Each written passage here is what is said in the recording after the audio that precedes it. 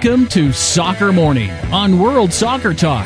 Here's your host, Jason Davis. Here we go, Soccer Morning on a Thursday. Welcome into World Soccer Talk. Thank you very much for joining us today. Today may be the day I curse on the air. We'll see what happens with that. There may be some distractions happening in the general area around me. We may have some technical things happening here behind the scenes of Soccer Morning, but that doesn't mean we won't bring you a solid program here today. Very excited for today's show. Two excellent guests. Tom Marshall, our friend from ESPNFC, who covers the Mexican national team, will join us in a couple of minutes. We'll go over that insane 4-4 draw with Trinidad and Tobago that happened last night in Charlotte. And then a little bit later on in the show, Seth Vertelney from Goal.com will join us because he was in attendance at the FIFA hearing, the Senate subcommittee hearing on FIFA corruption, in which Dan Flynn said some interesting things. Andrew Jennings was present. It was a fascinating day on the Hill in Washington as it related to soccer governance, both in the United States and beyond. Let's do the headlines ahead of Tom Marshall because we are running late. That's the technical difficulties that I spoke about earlier. Here we go. Mexico, Trinidad and Tobago, 4-4. Crazy draw in Charlotte, North Carolina last night. At various points, Mexico was up 2-0. Then they were up 4-3 with just minutes to go. Not even, we may have been in stoppage time. I have to go back and look at the box score of that thing. I watched it in real time, and it was such an insane match that you kind of lost track of when things were happening. Yeah, both the fourth goals for each side came after full time, after 90 minutes. So we were into added injury time when Mexico scored their fourth, and then on a set piece on the other end, Trinidad and Tobago gets a goal from Johannes Marshall that tied it up again, gave Trinidad and Tobago the group win in Group C. Now they move on to the quarterfinals, and obviously the Mexicans move on to the quarterfinals as well, but here's the rub. They've got to face Costa Rica now in New Jersey on Sunday, rather than having a slightly easier path by facing Panama that same day. So your quarterfinals for the 2015 Gold Cup are set. The USA will face Cuba in the quarterfinals after Cuba beat Guatemala 1-0. This is a surprise only because, hey, remember, Cuba got throttled by Mexico 6-0. Cuba had to deal with defections, visa problems. 4 players so far defected from Cuba, and here they are in the quarterfinals. They'll face the United States on Saturday in Baltimore. Your other quarterfinals, Haiti and Jamaica, and I've already mentioned those other two on the other side of the bracket. All right, here is some results of that FIFA hearing. I'm not sure any results actually. The Senate FIFA hearing involved Dan Flynn, CEO, Secretary General of U.S. Soccer, and I mentioned it on the show. Sunil Gulati did not attend. He was directly called out for not attending by Andrew Jennings, by some of the Senate subcommittee members. Flynn says he had no direct knowledge of CONCACAF corruption and that he felt uncomfortable or something to that effect. There's a piece up at the New York Times by Rebecca Ruiz that outlines exactly what happened. What did U.S. Soccer know? Asked Senator Jerry Moran, Republican from Kansas, chairman of the Subcommittee on Consumer Protection. What should you have known? Obviously, Dan Flynn said, I knew nothing about any corruption. He later said he had experienced a, quote, level of discomfort, unquote, with the way FIFA did business, but had not had, quote, cold facts, unquote, on which to act. Yeah, okay, sure. U.S. Soccer stood idly by while things were happening because it benefited them especially. Number 4 here today, Columbus beating Chicago at Toyota Park 1-0. Kai Kamara with his leading 13th goal. Ethan Finley with his leading 11th assist for Columbus as they get on the right side of things against a Chicago side that is just abysmal right now. Chicago, they did have a win against Seattle on Saturday, but of course we know how banged up and shorthanded Seattle was in that game. Meanwhile, Columbus, this is their third win in 5 after they had a loss to Montreal last week up in Canada. Number 5. So here we go. Real Madrid topping the list. Apologize for the distraction, guys.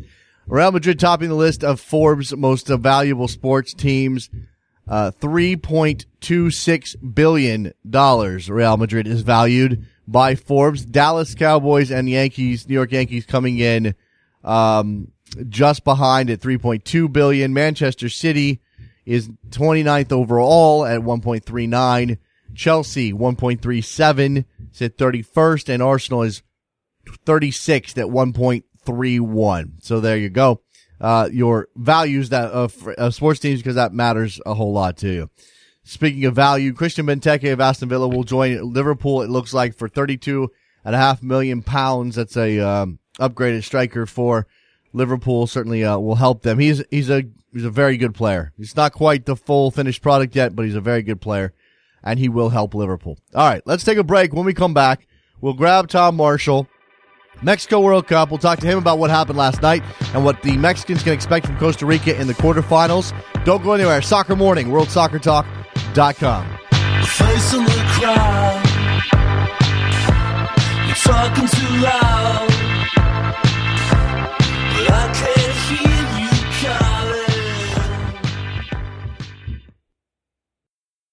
This Saturday, the U.S. men's national team will play in the quarterfinals of the Gold Cup and will be 2 steps away from reaching the final for the 6th consecutive tournament.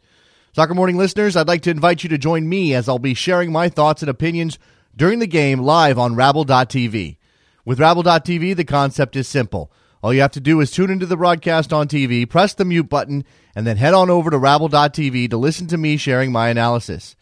With Rabble, you can listen to my broadcast on your desktop, through your iOS app, and now through your mobile browser. You can join in too by posting your questions or observations in the comments section. Will Jurgen Klinsmann be able to get this U.S. team firing in all cylinders again? Find out this Saturday, July 18th at 5 p.m. Eastern, and cheer on the red, white, and blue with me live on Rabble.tv.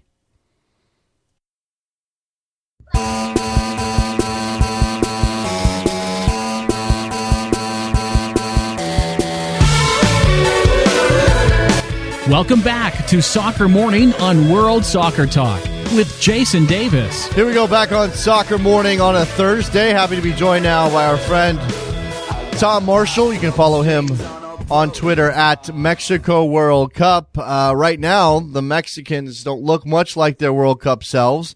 Last night in Charlotte, final group stage match with the top spot in the group on the line. They draw with Trinidad and Tobago 4-4 in one of the most insane, possibly the greatest Gold Cup game of all time, Tom. Possibly. It was a good game, yeah. It was definitely exciting, but it wasn't good when you were writing about it because you honestly didn't know who was going to win. It changed about 3 times in the second half, but a top game. Obviously, I thought Ken Wynne-Jones was perhaps that was the individual performance of the tournament so far. I mean, I thought it was unbelievable. A bit unlucky with the own goal, but from the Mexican point of view, I mean, a draw, that's a pretty bad result, to be honest. Obviously, second in the group, nobody expected that. Everyone thought Mexico would walk through Group C with Trinidad, Guatemala and Cuba. So, big questions surrounding the Mexican team. And, playing at home, basically at home, in front of passionate Mexico fans, and can only draw against Trinidad and can only manage a draw against Guatemala. So, the knives are definitely being sharpened amongst the Mexican press contingent. So we're still dealing with some technical issues for the live stream, so apologies there. Tom may have gotten cut off a little bit. We're back. So, we sort of outlined that it's not a good result for Mexico, and that it's pretty obvious, especially considering they were in a winning position. They were up 2-0, Tom, and it looked like they were going to coast. It looked like that game was going to be theirs. They certainly were dominating the ball, as you would expect them to. They were creating chances. There was plenty of opportunity to extend that lead, and ultimately they just, I don't know. I mean, Trinidad and Tobago was clinical. They were clinical, yeah, but I thought Mexico gave the ball away, and Miguel Herrera said after the game, Mexico gave the ball away far too easily and lacked a bit of kind of nous, or kind of like football intelligence and intelligence of controlling the game, and, instead of piling forward, kind of, controlling the ball and killing the game dead there, and they didn't do that, and they let Trinidad and Tobago back in it. Some, really awful defensive mistakes, which really it doesn't look good going forward. I mean, there's some real question marks there. I'd say more than anything, a lot of question marks now with this Mexico team. I mean, defensively, in what kind of shape it is going forward, what formation he's going to play, what's the spirit in the camp at the minute, considering that, you've just drawn against Trinidad and then a few days ago you drew against Guatemala. I mean, these are really bad results for a Mexico team that has, a lot of talent, player for player. For me, I've said it before, Jason, the best team player for player in this tournament. And, it's just not being shown on the field right now. It certainly is not. Now, how much of that reflects back on Miguel Herrera? Because, at one point in time, Mexico was flying high under Piojo, and it was everything was great, and his enthusiasm was infectious.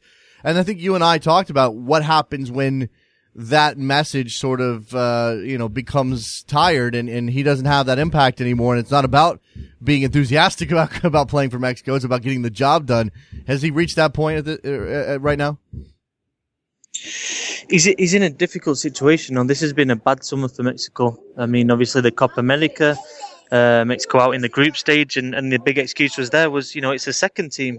And then you come to the Gold Cup, you draw the first two friendlies against Costa Rica and Honduras, and then you draw two of the three group games. So he's under pressure. He's been changing formations from 4-4-2, 4-4-3-3, 5-2-3, and then last night 5-3-2. So I mean, I think that tells the story that he doesn't know exactly what his best formation is. He doesn't exactly know what he wants to do with his team, and that's, from a Mexican point of view, worrisome. Although he denies it, he says he's got a fixed idea of how he wants his team to play, and he's defended his players. He said that they've actually played quite well so far this tournament. They haven't got much luck, but I don't know. I think those complaints about not having luck I think they're wearing a bit thin now. I mean, you got to get results, and let's be honest, teams like Guatemala, Trinidad, I think have got a bit more quality, but these aren't top teams, and you look at Mexico's players, and they should be winning these games, and I think the pressure's, every game that Mexico aren't getting these results, the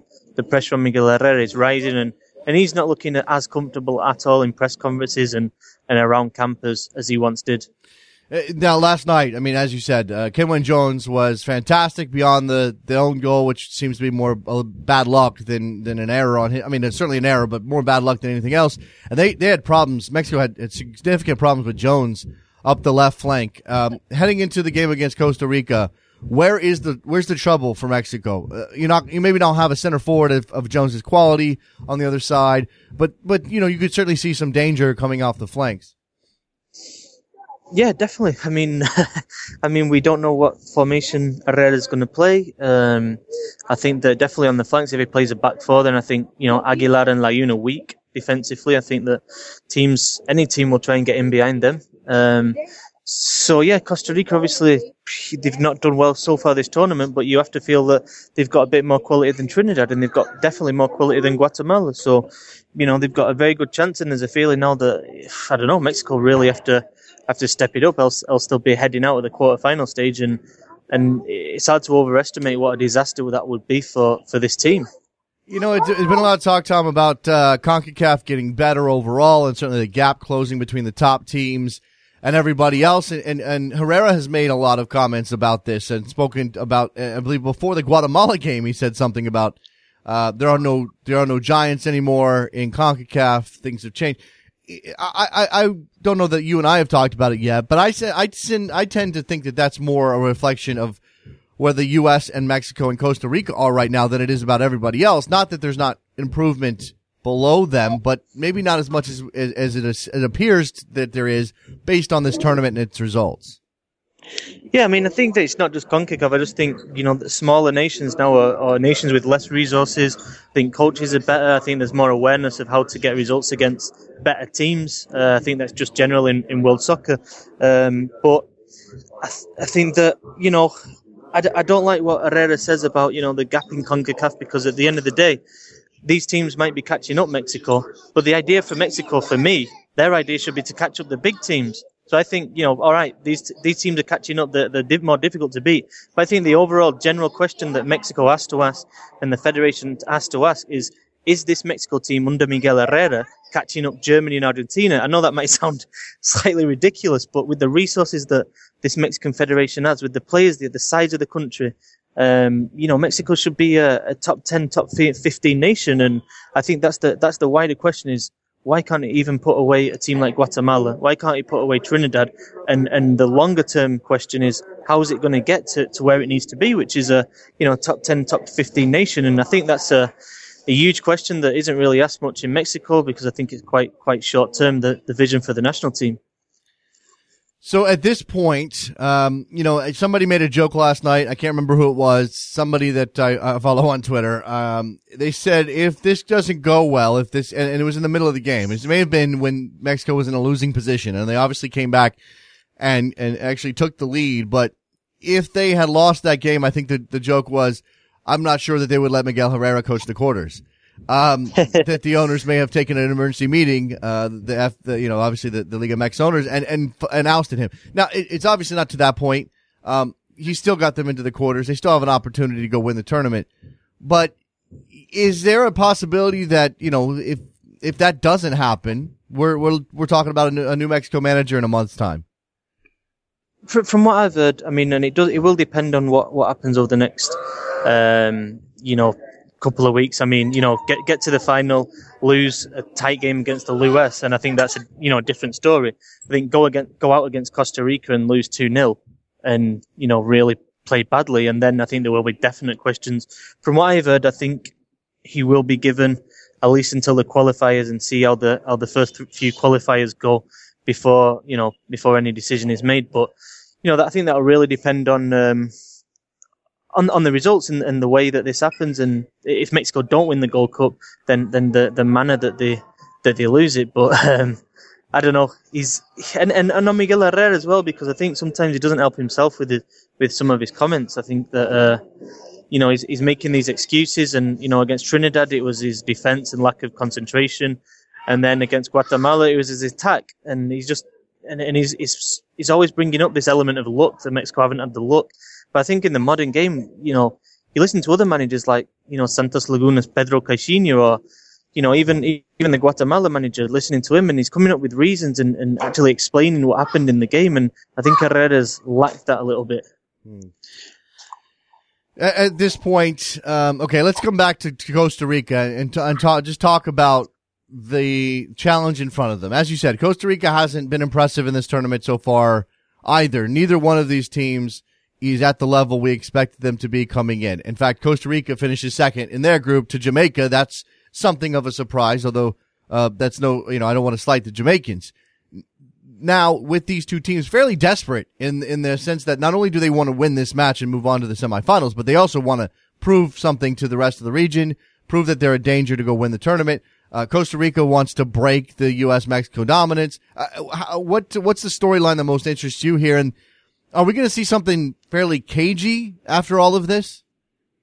Well, they played a couple of weeks ago and it was a 2-2 draw, so I think there's not much between the two teams at the minute. I think Miguel Herrera is going to stick with his 5-3-2, so I expect it to be a little bit more open. I think Costa Rica feel, definitely from that first friendly they played a couple of weeks ago, that they feel that they can do Mexico damage. I don't think it's going to be exactly the same as, say, Mexico-Guatemala, which was 80% possession Mexico. So, but I'd say that both teams go into the game under pressure, but it's Mexico that has the most pressure, because one chap there is, he's starting a new process, he's starting a new path to the next World Cup after taking over from Pinto. So I think he's got a bit more leeway, and obviously Herrera, the Mexico coach, doesn't. I think at the moment, looking at the game last night, it's flip a coin.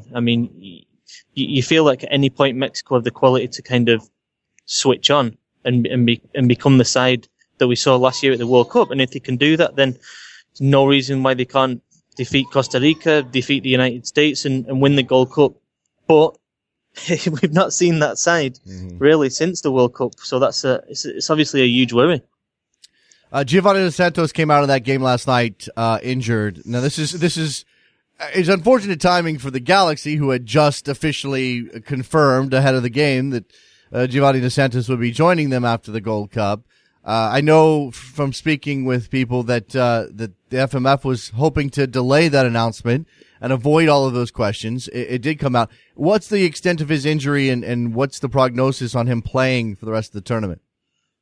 It's a left abductor. I think that's right. I think that's how you describe it in the translation. So it's not a fracture. They're going to carry out some more tests today, but the Mexican doctor last night told us that 3 to 5 days. So I'd say it's very unlikely that he's going to make the Costa Rica game on Sunday, considering he won't be able to train in that time. And then moving forward, he'll probably be okay for the rest of the tournament. So Galaxy fans can breathe easy. Absolutely, and lots of money being spent on Giovanni Dos Santos. And Tom, we've sort of already outlined this, but just give a refresher from your perspective of how the reaction has been, both officially, within the Mexico camp, and I know Miguel Herrera has said this won't affect anything with Dos Santos, but also among the fan base, because I know that it seems, and I don't want to paint everybody with the same brush, but it seems as though this is an unpopular move on the part of Giovanni. Yeah, he actually went around the stadium last night and did like a periscope of, asking Mexico fans what they think of the move, and the vast majority were, he's gone there for the money, it's not good for him, he should have stayed in Europe and kept and played in one of the top leagues. So that was the general consensus. But then there's also that element of it's good to have him here because we can go and see him. Mm-hmm. So yeah, I mean, yeah, I think it's huge. I mean, it is a huge deal for Mexican soccer, and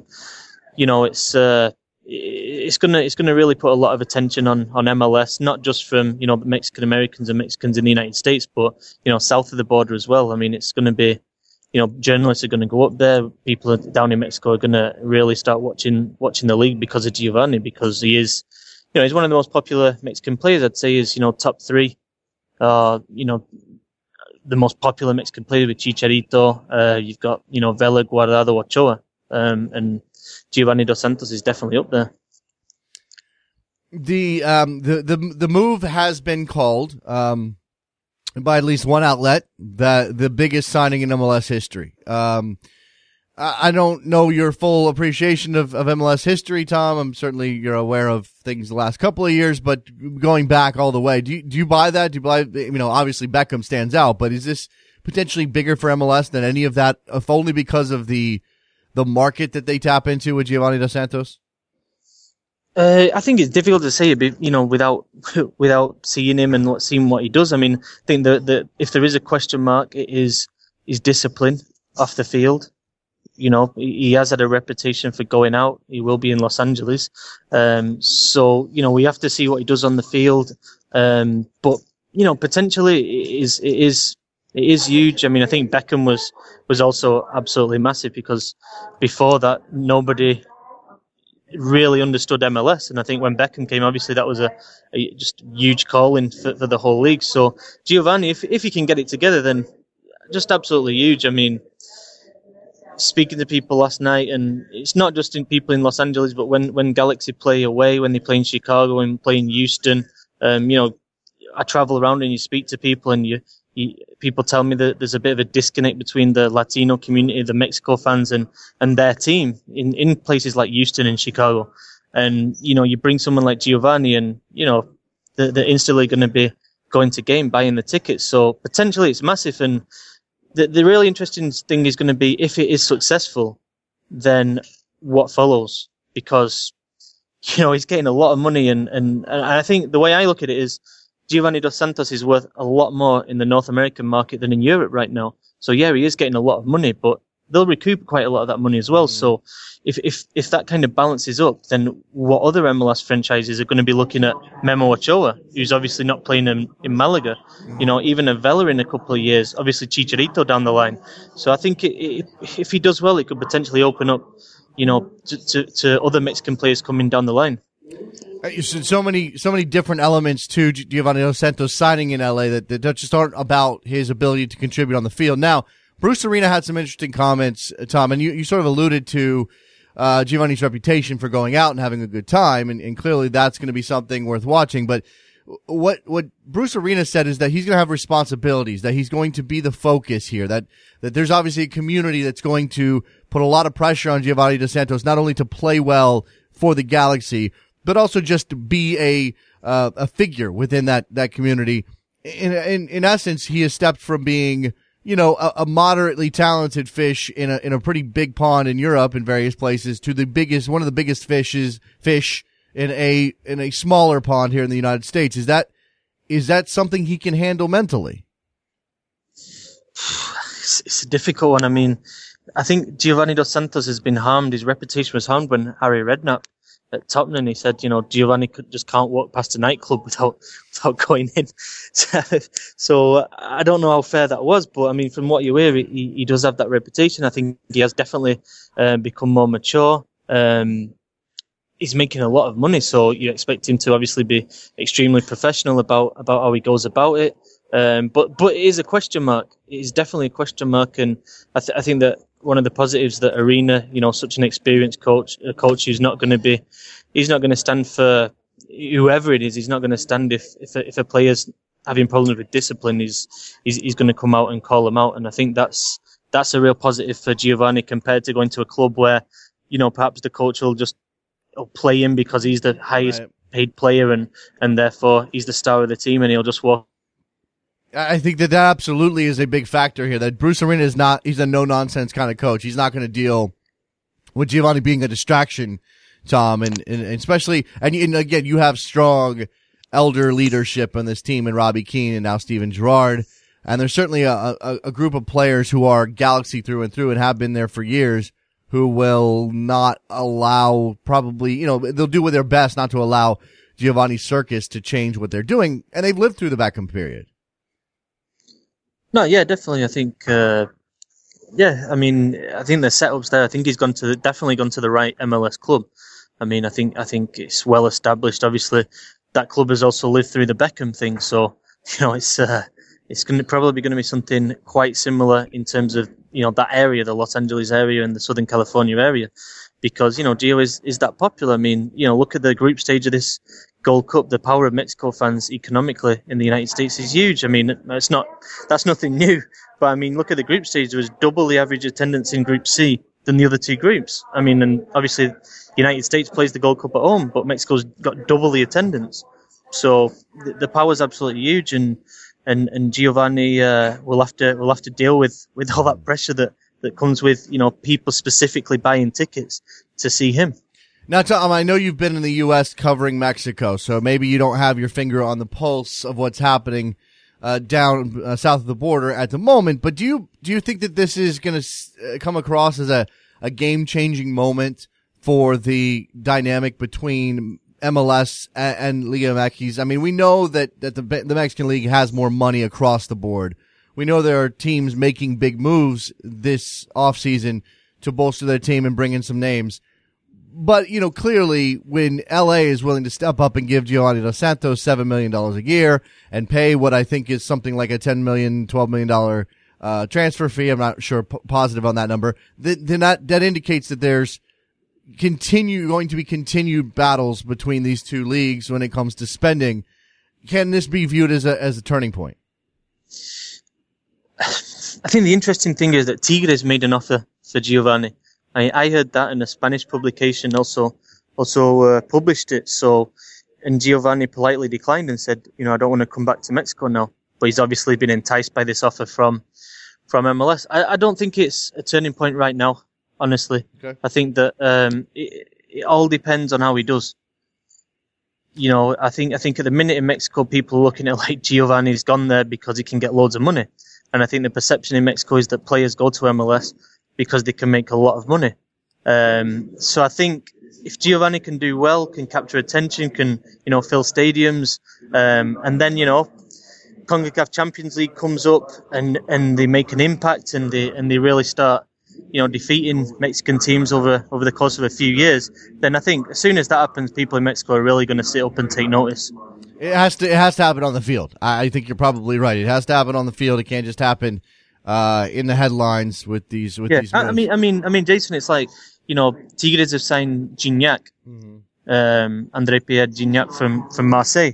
I mean, on a world level, which is the bigger signing in terms of who's the better player? I mean, Sure. I'm not saying there's one or the other, but there's not much between them. You know what I mean? So I think the Mexican league has been obviously, and the players that have come from South America of late, you know, they've been making the moves as well. So maybe not to the most. Maybe the PR isn't quite as good though. Right. Oh, clearly, there's a I mean, there's a different level of notoriety, even if the player himself is probably a better player and will help them on the field in a sort of different way. And again, across their team, Tigres stronger than the LA Galaxy. I mean, just based on the spending and the ability to spend, where the Galaxy have to, they spend on 4 players at the top end. They're not spending nearly as much on the middle and bottom of their roster. All right, let's come to Chicharito quickly because I think that the story has now drifted well beyond MLS, and he's clearly got some European interest, and he'll be joining United on their U.S. tour and quote unquote given a chance. What do you make of that? Yeah, given a chance to sell a few tickets. I think, I mean, we'll see. I mean, honestly, with Louis van Gaal, I don't think you ever really know what he's thinking behind those words. I mean, it wouldn't surprise me if he stays at United, sees out his contract, but at the same time, I still think the most likely is that he does move on. I mean, there are obviously a lot of teams interested in him. His agent has said that, you know, West Ham was the most recent one, and I think that would be quite a nice fit. He'd get minutes there. It's a very good club with a lot of history, and in 2016 they moved into the Olympic Stadium, so somewhere like that would be good. I think the Orlando rumour, I was speaking to a couple of people yesterday, and I just think that the offer is way below what Chicharito would need to make that move right now in his career to MLS. So I think that's pretty much dead in the water as of now. I mean, we'll see. It won't surprise me if it also goes to the last few days of August as well, because if it's not happened now, then you feel like he's going to continue to keep his options open until the end of the transfer window. All right, Tom. So sum up. So far, this tournament has not been an absolute disaster, if only because they're still alive. But Mexico finishing second. First of all, has that ever happened in the Gold Cup, especially in the modern era? A second place finish in a group stage? I'm not sure. I don't think so, because I'm not sure they've even really dropped points in the group stage, just right. Because obviously CONCACAF keeps teams apart, and you know, US and Mexico are given usually pretty comfortable groups. Yeah, certainly. So the drop points against Guatemala, the draw against Trinidad and Tobago, obviously 5 points from the group, much lower than you would expect from Mexico. All right, so they finished second in the group, but again, they're still alive in the group stage. And the fact that Costa Rica hasn't impressed has got to give Mexican fans a little bit of confidence going forward. And certainly they would expect to beat Costa Rica, all things being equal, any year. I suppose, I guess my final question will be, are they good enough to go and win this thing? I mean, their side of the bracket, a little bit more difficult than the American side of the bracket. They're going to have to face either Trinidad and Tobago again or Panama, who's no pushover in the semifinal. Definitely, Mexico are definitely good enough to win the tournament. I mean, I don't think there's any doubt about that. But there are just so many concerns right now that, you know, every game you expect this Mexico team to start clicking, and at the end of the day, it's not happening. And I think there are some reasons behind that. I think they're complicated, and you know, the real worry is that it's Miguel Herrera that doesn't know that, and he doesn't know how he's going to get this team working. So it's a really difficult time at the minute for the Mexico national team, and this time around, although Chicharito's out and Moreno's out, there aren't any excuses. This is Mexico's best team. These are players that majority of who play in Europe. So there are no excuses now, and the team's not playing, and at the end of the day, the talent's there to do it, but it's not happening. So it's a bit up in the air at the minute. It's difficult to predict what's going to happen on Sunday against Costa Rica. Lots of pressure, no guarantees. Tom Marshall, Mexico World Cup. Follow him on Twitter and read all of his work. He's over at ESPNFC, writing on the Mexican side of things. Tom, appreciate the time. Thank you very much. We'll talk to you soon. Thanks, Jason. Thanks for having me. There goes Tom Marshall. Good stuff from him. When we come back, We will talk to Seth Vertelney, who was in D.C. at the hearing held by the Senate Subcommittee on FIFA corruption. Don't go anywhere. Soccer Morning, WorldSoccerTalk.com.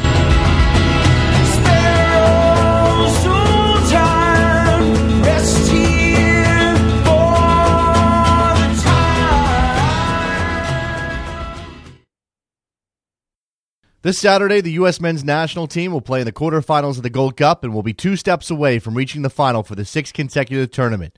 Soccer Morning listeners, I'd like to invite you to join me as I'll be sharing my thoughts and opinions during the game live on Rabble.tv.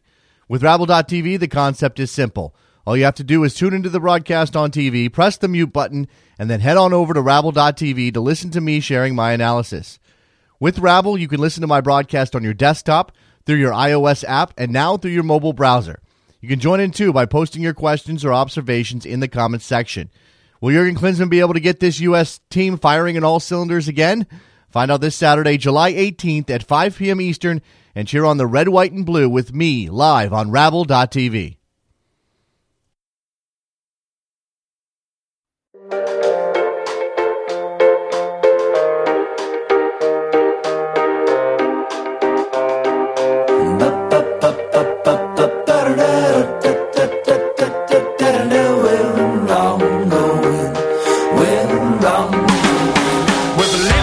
Welcome back to Soccer Morning on World Soccer Talk with Jason Davis. Here we are back on Soccer Morning, turning now to issues of FIFA corruption. Because the Senate has taken notice. People up on Capitol Hill in Washington, D.C. Decided to hold a hearing yesterday. And this hearing involved Andrew Jennings, noted investigative reporter who has looked into FIFA corruption for years, Dan Flynn, CEO and Secretary General of U.S. Soccer, and a man who was there covering the event was Seth Vertelney from Goal. He's on the line with us now. Hey, Seth. What's up, Jason? So how many Senate subcommittee hearings have you attended in your lifetime? Oh, dozens, but, yesterday was by far the most enthralling. Now, look, coming into this, for me, the main story, and look, we know, okay, we'll outline the context of these hearings here in a second, but coming in, the story for me was the fact that they had issued the Senate subcommittee on consumer protection, product safety, insurance, and data security, which is a hell of a name, had asked U.S. Soccer to send somebody, and they said, hey, you have a president. His name is Sunil Gulati. Why don't you send that guy? And U.S. Soccer basically said, well, we don't want to send anybody, but if we have to, we'll send Dan Flynn, CEO of U.S. Soccer. For you coming in, did I make too much of the bad look for U.S. Soccer that Sunil Gulati did not attend? Yeah, I think that it was a question of, is it a bad look sending Dan Flynn in Sunil Gulati's place, or is it a bad look sending Sunil Gulati and possibly having him get grilled and saying something that maybe he wished that he hadn't said? So okay. I think in the end, U.S. Soccer decided that they would be better served sending Dan Flynn, a guy who is way less of a public figure than Sunil Gulati. I mean, I'd be willing to bet that a lot of people in the U.S. soccer community didn't even know who Dan Flynn was until yesterday. Sunil Gulati, obviously one of the more public figures in the U.S. soccer world, and as of 2013, a member of the FIFA Executive Committee. So I think that it was a calculated decision from U.S. Soccer to say, all things considered, we would be better off just sending Dan Flynn and let him take the brunt of the questioning. Okay, let's say this, and this is the context of these hearings. They don't tend to get a lot done. They seem to be more often about grandstanding on the part of the politicians than any actual information being delivered by the witnesses. We all remember there's a couple of touchstone moments in committees that we remember, one of them being PEDs in baseball and Mark McGuire and Sammy Sosa. How did Dan Flynn do in this particular environment where, again, it's sort of about Moran and Blumenthal and everybody else scoring their political points? Yeah, I don't think that there was a whole lot of information that we got. I think Flynn at times was a little awkward. There was some questions that he had to pause. There was one in particular where he started answering it and then consulted with an attorney for about 10 seconds and then started to answer again. But basically, Flynn kind of stuck to his talking points, which was that, U.S. soccer is only so powerful in the world of CONCACAF and in the world of FIFA. He said that U.S. soccer had supported things like releasing the full Garcia report. U.S. soccer had publicly backed Prince Ali against Sepp Blatter, and these were things that showed that U.S. soccer was serious about reform. Now, when the questions came, he tried to say that he didn't know anything about anything. He got pressed a little bit and then eventually said that he felt, quote, some discomfort at times. So from there, there was some lines of questioning and it got a little bit awkward. Yeah. But Flynn didn't produce a whole lot of specifics about his discomfort and basically said in the end, he never had anything more than this discomfort. He didn't have any concrete evidence that he would have felt comfortable moving forward with. I've got some quotes from your write-up at Goal that I want to read from Flynn. I knew nothing about any corruption. I or anybody that I work with has not brought anything to my attention, cold hard facts regarding corruption within FIFA or CONCACAF. I was aware of some level of discomfort, but it was a general feeling, so I had no hard evidence. There were moments I would describe. If I had a level of discomfort, I would not participate. I would just get myself out of any situation that offered a level of discomfort. This is like a 16-year-old going to a party where there's alcohol and he knows he's going to get in trouble, so he just kind of stands in the corner and watches, but doesn't actually he's not going to get anybody in trouble. Doesn't want to call the cops on his friends. And Andrew Jennings was out throwing haymakers as well. Give me a sense of what he said, because I think what we're going to get to here is the obvious cognitive dissonance that is U.S. soccer denying any knowledge while this stuff happened right under their noses. Well, Andrew Jennings, as we learned yesterday, does not care. He's just going to say whatever he wants to. And basically, a lot of it was kind of his personal speculation. But of course, he has earned the right to be in front of this subcommittee. He's been the guy that's been on this FIFA story longer than anyone and has done more than any other journalist to expose FIFA. But he said, U.S. soccer had to know. They looked away, but they had to know. He used the term sleaze bags. He was having a great time out there. You could tell. But essentially, Jennings is saying that there's no way that U.S. soccer wasn't aware of what was going on, and that U.S. soccer should have done more. And if they did do more, then things would have actually worked out better for them. From the perspective of maybe they would have taken away the Qatar World Cup. Maybe the voting would have never even gotten to Qatar. Who knows? But Jennings was also kind of beating the drum of where's Sunil. He said that Galati not being there undermined the entire process. He said that Galati not being there showed that he had contempt for the entire process. Ooh.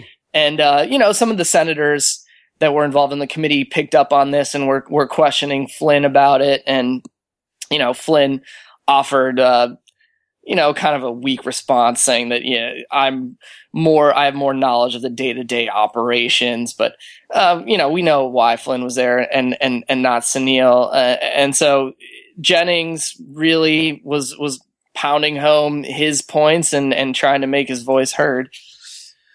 Again, this just comes down to the fact that U.S. soccer wanted to participate in the process while attempting to hold themselves above the fray, at least when it came to the out-and-out obvious corruption. This is a pretty money quote and a telling of how they viewed this situation.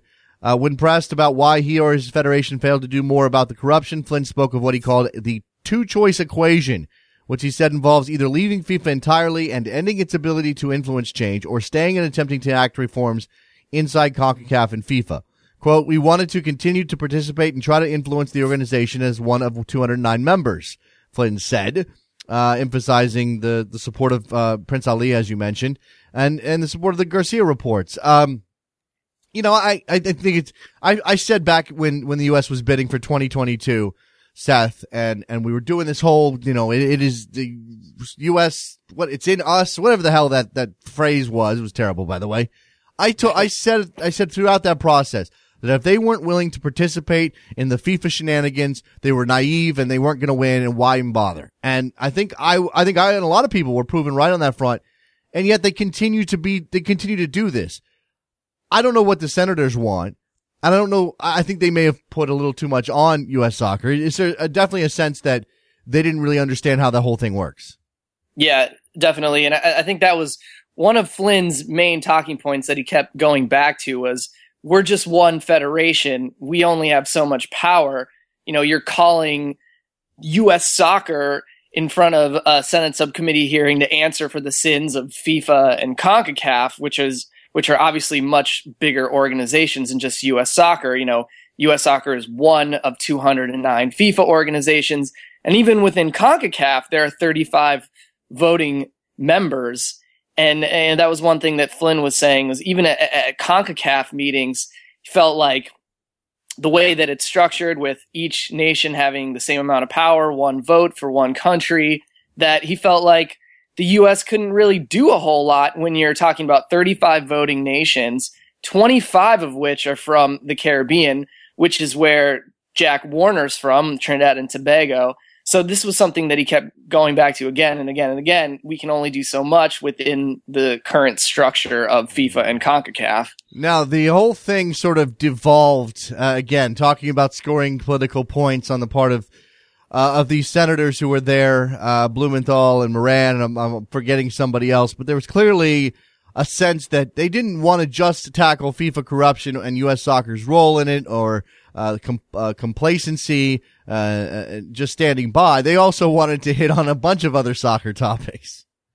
Right. They did bring up some of the issues with how much the U.S. women's team got paid for winning the World Cup compared to how much the men's teams get paid, which, first of all, it's a more complicated issue, I think, than equal pay for equal work. Both the FIFA Women's World Cup and the FIFA Men's World Cup generate such different revenues. But the main thing was, it wasn't really related to what the committee was there for.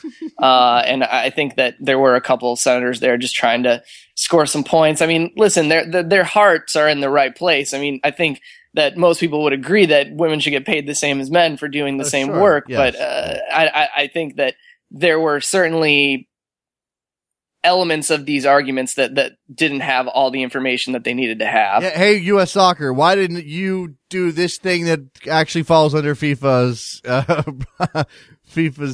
mandate? Why are you not changing FIFA all by yourselves, including corruption and equal pay?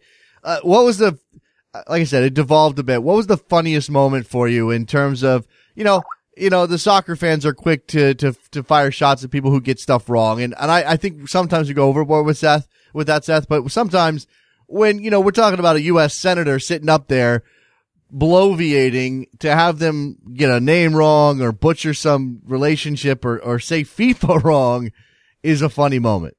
Yeah, it is a little embarrassing for the senators involved when they're calling this subcommittee meeting and they say seep bladder and FIFA. That's a little troubling from the perspective of somebody who wants to make sure that this subcommittee is doing everything they can to get all the information that they're trying to get. What I think we realized from this experience as soccer fans, and I know some of us are more political than others and probably have an understanding of this, but what struck me, and again, I know this, it's just sort of reinforced by this whole experience, these things are typically dog and pony shows meant for very little. There's not a whole lot of fact finding going on here. This is more about, again, the grandstanding, the political point making, and these people, meaning our elected officials, they deal with so much. I'm going to take a little bit of the burden off of them, although I think that in a lot of cases we can criticize, but they deal with so much, and they're trying to understand so much that they are woefully underinformed on a lot of different things that they try to make into serious topics that they're taking on. I mean, if nothing else, the fact that somebody says FIFA and Seep Bladder tells you that they just didn't do the basic research necessary to come into this hearing prepared, Seth. Right. I do think that it is a lot of about politics. It's about saying, look what we did. We took U.S. soccer to task. Right. We are combating this problem with FIFA corruption. And I think the more and more visibility that soccer gets within our country, especially with the women's national team winning the World Cup recently, which was mentioned again and again by every senator, and Dan Flynn, again, not related to what they were there for, but these are things that can score more political points, saying that, look, we're trying to clean up FIFA. We're trying to make international soccer a better place for everybody involved. So I think that you're definitely right about that there's a lot of politics, and there wasn't a whole lot of really solid information that we were able to get from yesterday's hearing. Yeah, look, I mean, U.S. soccer is actually not beholden to the government in any way else, within the law. I mean, if they break a law, clearly, but these senators, they don't have any power over U.S. soccer. U.S. soccer is not a governmental body. It's not funded by the government. There's really nothing they can do except make Dan Flynn feel uncomfortable. Right, and I think an important thing to also talk about is that these people weren't under oath, and none of the four witnesses that were testifying were under oath. So I think, if they really want to make things serious, they would try to issue subpoenas. I have to admit, I don't know how that would work in the legal process, but right. It was basically a Q&A session. It almost had the feel of a press conference where, they were asking questions and pressing and trying to get stuff, but the people that were answering the questions were able to sort of craft the answer in the way that they wanted. Yeah, regardless of whether or not there was any value coming out of it. I think the fact it happened is interesting, and the fact that, this doesn't change the fact that U.S. soccer was complicit on some level in everything that was going on in FIFA on a bigger scale, but certainly within CONCACAF over the past, we're talking about 30 years, Seth. I mean, we're talking about, or maybe not 30, maybe 25, but we're talking about, Chuck Blazer having influence within CONCACAF for a long time, being an American. And I think there was a telling moment when Dan Flynn at one point said we haven't had representation at FIFA until the last 2 years when Sunil Gulati was on the executive committee, and Andrew Jennings coming up later and saying, what are you talking about? Chuck Blazer was on the executive committee since 1995. Right. I think a really important point to make is that U.S. soccer does have some plausible deniability in this situation. Chuck Blazer was not affiliated with U.S. soccer after 1986 in an official sense. In an official sense, but he's American. He's operating in American borders. There's absolutely no way that they're not regularly talking to Chuck Blazer, regularly communicating, regularly visiting his hotel, his apartment of cats. I mean, or at least, hanging out with him in New York. I think you're right. I think that you can speculate, and it would be right to speculate. And certainly Blazer and Gulati have been close over the years, which I think is another reason why they sent Dan Flynn in Gulati's place. Ah, yeah. But, in the end, everything involved in the DOJ report is with CONCACAF officials. It's with CONMEBOL officials. It's with FIFA officials.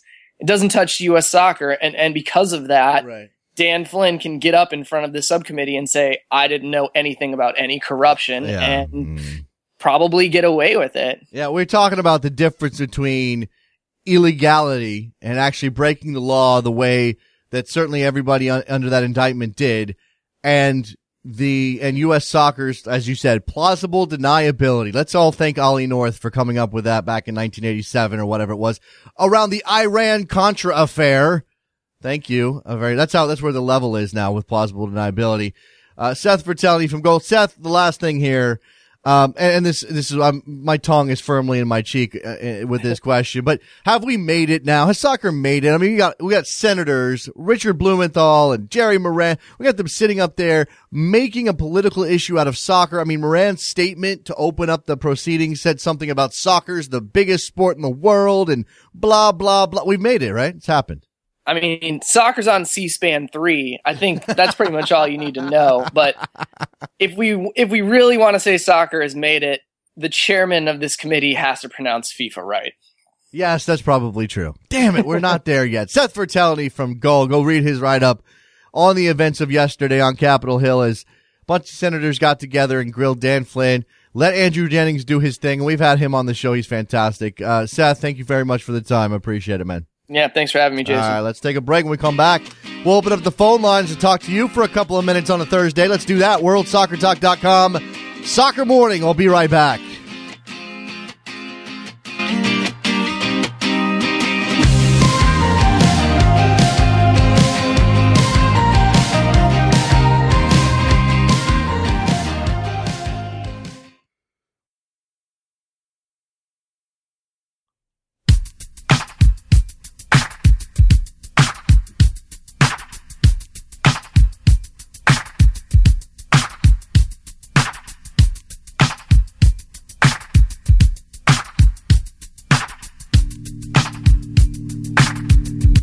Welcome back to Soccer Morning on World Soccer Talk with Jason Davis. We are back on Soccer Morning on a Thursday. Phone lines are now open. 646-832-3909 is your phone number. That's not your phone number. It's our phone number. It's the phone number we share as a soccer community in order to have discussions about what's going on in this lovely world of football that we enjoy every day. That's what I'm trying to say. 646-832-3909.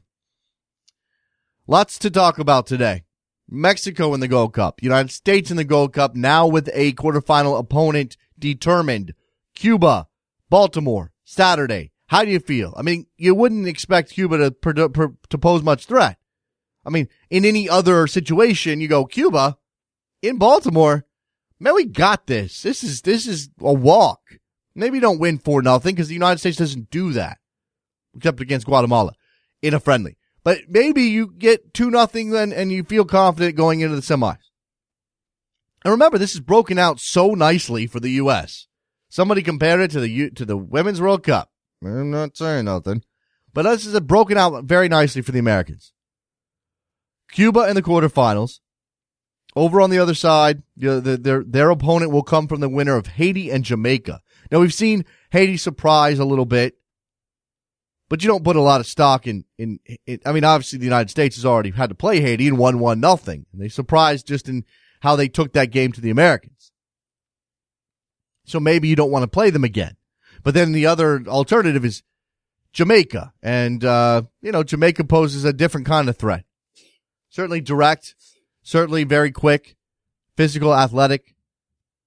Lots of talent in Jamaica's squad. With the way the United States has played, I'm not going to even say that the Americans will have the possession edge in that game because you never know. Over on the other side, that's the United States side of the bracket.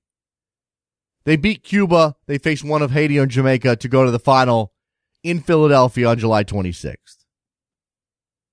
On the other side, on Sunday, Trinidad and Tobago and Panama. At East Rutherford, New Jersey. And Mexico against Costa Rica. Mexico against Costa Rica in a Gold Cup quarterfinal. Not a semifinal. Not a final. Quarterfinal. That's pretty amazing to me. You thought for a while that despite all of the struggles, normal service would resume here in the Gold Cup. You thought, hey, I understand the Americans struggled coming out of the gates, and Mexico, while they beat Cuba, didn't impress a whole lot with it. I mean, they could have put away a lot more in that game. And, oh, look, Costa Rica, okay, sure. So they draw Jamaica, but they still got this opportunity here to go and win the group.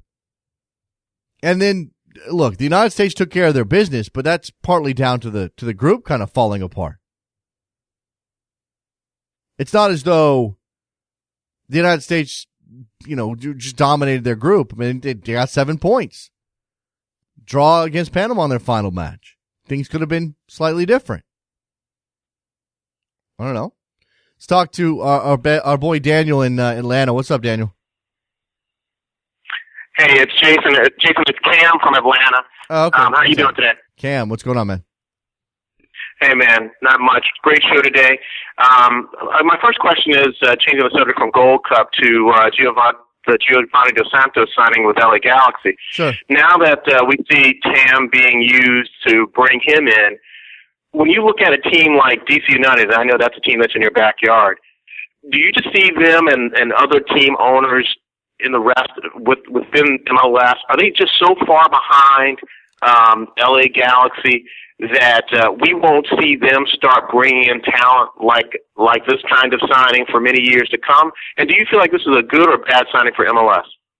It's an amazing signing for MLS. Take the last question first. It's a huge, massive, amazing, you absolutely have to do it no matter what it takes signing for MLS. I mean, within reason. You're not going to give the guy $15 million, but if you have a chance to sign him within your accepted top-end realm for a DP, you do it. As for whether or not the rest of the league will catch up ever, first of all, your specific example of DC United, it's impossible to judge them until they're in their new building. I'm not going to say anything about DC United and their ability to spend until they're in a building they control, with revenue they control, dates they control, no raccoons and falling concrete blocks. Let's just say that. But there will always be teams like Columbus, or I guess you could put Colorado in the mix, although I think that's more of an issue of will on Kroenke's behalf. He just doesn't want to spend the money. It's not like Stan Kroenke doesn't have the money. He doesn't want to spend the money. Those are two different things. And I think it's important to take each team case by case. Some of them are just cheap teams. Some of them are cheap teams who don't have the resources of LA, certainly, or Seattle or New York. So, when we look at Columbus, we can go, okay, look, Anthony Precourt is a rich guy, but that doesn't mean he's rich on the level of let's go spend $8 million on a DP. So, those teams just have to find new ways to compete. And look, Columbus has got a very good team right now. And you know what they did? They leveled out their payroll a little bit better than a lot of teams have. New England has a very good team, despite the fact they're not spending lots of money on three players. They're spending a little bit of money, DP level money on Jermaine Jones. That's about it. Right. Well, do you see because it concerns me when I see a Stan Kroenke in Colorado. He spent, I don't know how many millions of dollars beefing up the front office. They have probably more people in the front office, sporting directors and directors of soccer, than any other team that I know of, maybe other than the LA Galaxy. And yet, the product on the field is horrible. Yeah. The Colorado Rapids have been horrible not only this season, but for the last 4 seasons. I mean, how do you explain it that an owner like Stan Kroenke has a franchise as bad as the Colorado Rapids? I don't think you can.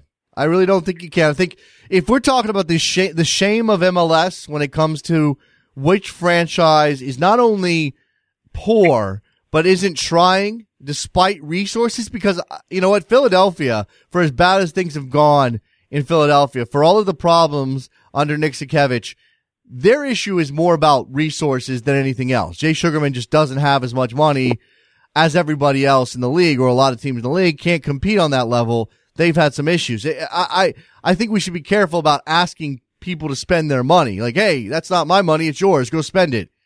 That gets into a dicey area. But again, Stan Kroenke is a billionaire. We're not talking about a guy who's going to get hit too hard if he puts an investment into his team and spends $4 million on a DP. Instead, they go out and they find and they get Vicente Sanchez, who's a good player, but you know, you're paying that guy $600,000 or whatever it is. It's not a ton of money. So I think that Colorado is maybe top of that list of teams that are not only are they bad, but they're bad in spite of having resources that should make them good, if you know what I'm saying. Am I putting that out there the right way? Yeah.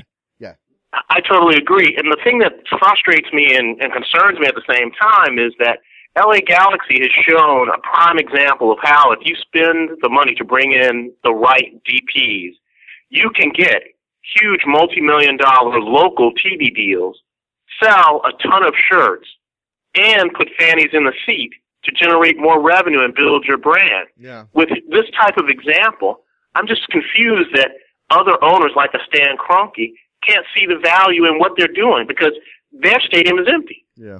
I don't know, man. It's an interesting question. Appreciate the call. Got to move on. Got a bunch of people. Thanks, Jason. There you go. Let's talk to our friend Vince up in Toronto. What's up, Vince? Oh, hey, Jason. How's it going? Oh, hey, Vince. You know, I was watching the Mexico-Trinidad game last night, and, you know, this phenomenal 4-4 draw. And I'm just like, you know, one day in my life, I'll see Canada play to a 4-4 draw. And that would be a giant step forward, right? Like, even if it was a 4-4 draw with, like, Guatemala, you'd be okay with that. You know, Jason, I'd kill for a 2-2 draw. You know, at least score more than one goal against, you know, some decent competition. That would be, I'd be over the moon. But, you know, silly me. I'm a dreamer, Jason, so, you know, that'll never happen. You sound so depressed, Vince. You sound so sad, man. Pick it up a little bit. It's good. It was good soccer we saw last night. And Trevor's over here pointing out that you didn't really watch that game so much as you experienced it. Yeah, no, that's true. It was ridiculous. I mean, you know, Mexican fans aside, and, you know, we've already talked about their issues there. It's really nice, especially for, you know, Stephen Hart, the coach of Trinidad, who coached Canada, and was the coach during the 8-1 debacle. It's nice to see him, you know, come back here and have success with his home country. And I had no idea that Trinidad would come out of the gate like this. 3-1 victory over Guatemala, now this draw against Mexico, where a game that they could have won. But, you know, nonetheless, hats off to them because, you know, in all of the Caribbean, Jason, it's been a very fun tournament for those Caribbean nations. Yeah, absolutely. They've acquitted themselves very, very well. I mean, even Cuba, who manages to get a win last night in order to put themselves in the quarterfinals against over Guatemala. I mean, that's a big deal. Thanks for the call, Vince. I got to move on. Okay, Jason, no problem. Vince in Toronto. Let's try to get all of these people in. You guys are all calling, and I very much appreciate it. Roberto in Connecticut, you're on the air. What's up? Hey, Jason. Good morning. Good morning. I was just wondering, I don't know if you saw the list of the UEFA Best Player in Europe nominees. I did not. 10 nominees. I did not. What? Well, Trevor going to say it, I'll say it. So, anyway, the 10 nominees are Messi, Neymar, Suarez, Ronaldo, Vidal, Pogba, Pirlo, Suarez. Buffon. I'm trying to rack up the last one, but obviously we're going to know that it's going to be the top two, Messi and Ronaldo. But in your opinion, who do you think it gets the third best player in Europe? What did you? Okay, hold on one second. I'm about to pull up the short list because I want to get it exactly right. Let's see. Okay. I'm pretty sure I got it right. So, well, you mentioned the name you missed was Hazard. So you missed Hazard, right? Okay. Mm-hmm. Yeah, Hazard. Let's see. Neymar, Pogba, Pirlo, Ronaldo. Man. Well, you have to wonder about like splitting votes, right? So I don't know how the voting works on this exactly, but can a guy like Messi win the award and then have, you know, Suarez finish third? Like, I don't know if that's a possibility or not. Not legally. I just mean like, would people vote for Suarez as the third best player if Messi wins best player because they're teammates? Let's see. I'll go. I don't think that matters. All right, fine. Then I'll go Messi, Ronaldo, Suarez. Yeah, let's all do that. Why Suarez? I don't know, because I think I think he changes. He individually changes games in ways that a lot of players don't. I know the biting thing is a problem, and I mean, the guy was banned for 6 months, couldn't even train with his new club, hit the ground running at Barcelona, and eventually helped them, you know, to the top of the stacks again. I mean, you know, his abilities individually to sort of take games. I mean, he beat England almost by himself. That's how good the guy is up top. It's insane. I don't know that it will win the third. You know, I don't know that he will finish third, but for me, he might be the third best player in the world right now. Yeah, absolutely. And secondly, out of those two nominees, there's two mentions of Neymar and Hazard. In your opinion, who do you think is the better player? Neymar or Hazard? Yes. Man, it's tough to take. See, I'm giving Suarez credit for being an individual player in an amazing team. It's tough to take Neymar out of Barcelona for some reason, and assess him individually. I think Hazard's probably a more well-rounded player than Neymar. So a better player, yeah. Yeah. All right. That's fine. All right, thanks, Jason. Appreciate the call. It's good stuff from Roberto up in Connecticut. Let's check in with our friend Jose down in Texas. What's up, Jose? Hi, Jason. How are you? I'm well. Gotta move quickly. What's up? All right. Well, Klinsmann always talks about comfort zone. So what I wanted to see is clearly Klinsmann's comfort zone is Michael Bradley. And I think we have an opportunity here in the quarterfinal, not to undermine Cuba, but to perhaps, find an alternative, given that, you never know what's going to happen in the future. We never know if Bradley's always going to be well. So how about looking for an alternative as a just in case? Who would you identify as that guy? Perhaps Mix Diskerud. I mean, he's been playing him. I mean, he was lost on the last game he played, but I think if we give him more of a forward position like the one Bradley's been playing, maybe he has more of a chance going forward. And I think with Beckerman, that would be a solid midfield. Okay. I'm not sure I'm sold on Mix in that role anymore, but I get what you're saying, Jose. It's possible. It's a possibility. You don't have a lot in this roster. You don't have a lot in that area. You just don't. And that's why I'm saying that that's his comfort zone. But I mean, we saw what happened in the World Cup when there was no one to substitute Josie Altidore, and it went downhill. I would hate for something like that to happen, and we are maybe in the Copa Centenario, next year, if something like that were to happen, we can't have all of our eggs in one basket, and that's all. Just as true. A fan, I would hate to have Michael Bradley to be injured or something to happen and then be out of ideas. Yeah, I agree with you there, Jose. Appreciate the phone call. I mean, you just get you are so in a position where if you do lose Michael Bradley, that may be the end of whatever quality you have. Eddie in Brooklyn, final call. What's up, man?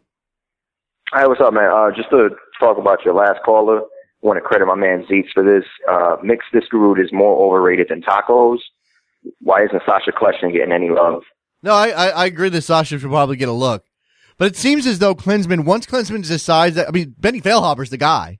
I mean, let's be honest about that. Exactly. Benny Feilhaber's the guy that should step into that role if you lose Michael Bradley, and yet Jurgen Klinsmann seems to think that Benny Feilhaber is a bag of crap, and I don't get it. But go ahead. So Mexico, Costa Rica is the main thing I called about. I was talking with the missus yesterday. The winner gets my son. I think that's going to be the bet. Is she Mexican? I didn't know. Yeah. He's a Mexican Costa Rican born in the United States, but I think the winner is going to get my son. Oh man, that's tough. I mean, how old is he now? How old is he? Because I know he's playing. He's 7. He's 7. He's 7. Yeah. My kid's got no choice. You got to be a USA fan. He's 7. He's 7 as well. That's rough, Eddie. I mean, that's rough. I mean, how do you feel? Kind of nervous. I'm not gonna lie. How do you feel about your boys right now? I mean, we were going to have to play Mexico anyway. I wanted to be on this side of the bracket to begin with. I didn't want to be on the U.S. side only because I saw a lot of vulnerabilities in Mexico. They haven't beaten us in the last 3 games. I think that's something that needs to be pointed out. In the 2-2 draw that we just played for the first 45 minutes, we basically dominated Mexico, played them off the pitch. What I'm going to be curious about is what both managers who are feeling the pressure, what they're going to do tactically, because I think Mexico looked better playing a 4-4-2 and Costa Rica looked better playing a 4-3-3. But I wonder if Costa Rica will play the 5-man back line and Mexico will play the 4-man back line, which would be kind of ironic because it'll be both teams kind of flipping on their philosophies in the most important game of the year. So I think the build up to it, just watching tactically what the managers are going to opt for, I think is going to be the most intriguing part. I think that the crowd in MetLife is going to be ridiculously pro-Mexican, which is really going to help them out, because I remember being there in 2011, and they were just heckling Costa Rica and Honduras, but they were playing the game while they were waiting for their game against Guatemala, and this was like 3 hours before kickoff. So I can only imagine what it's going to be like on Sunday. I mean, we were going to have to play them anyway, so I'm not too worried about it. It's just, I mean, neither of us really deserve to win and move on to the semifinals. It's, to be perfectly honest, the final right now, based on form, should be Jamaica against Trinidad and Tobago. Yeah, but that's not how tournaments work. And you know that. And there's always a chance, and Costa Rica could very well surprise and go all the way and win the damn thing. And I mean, surprise at this point, but I don't think anybody would be surprised. Costa Rica's got the quality to figure it out. No, I agree. I think the winner of this game is probably going to end up making it to the final anyway. Whether they can beat the U.S., and even the U.S. hasn't looked good. I think Haiti looked the best out of Group A, to be perfectly honest, watching this entire tournament. I think the Caribbean, in every single group, the Caribbean team has been the better of the group. It's just, tournaments aren't going to work out that way. But I think the winner of this game will probably end up making a run to the final. It's just too much talent on both sides. Eddie in Brooklyn calling in, checking on his Ticos. Appreciate the call, Eddie. Got to move on. I got to wrap this one up. Yeah. Good stuff, man. All right, man. All right, see you later. There goes Eddie in Brooklyn. It's good to talk to him as always. All right, we are done here on a Thursday. It's been an excellent show. Two fantastic guests, Tom Marshall, Seth Vertelney. Make sure if you missed it, you listen back to this one. All right, go to backheel.com/store, buy yourself a mug. I got one of them right here. They're pretty. They got the logo on them. The T-shirts are somewhere, and then we have backheel.com/store has T-shirts as well. And yeah, tacos are not overrated. What is wrong with you people? Tacos are properly rated in the fact that they are amazing. And I'll talk to you tomorrow. Later.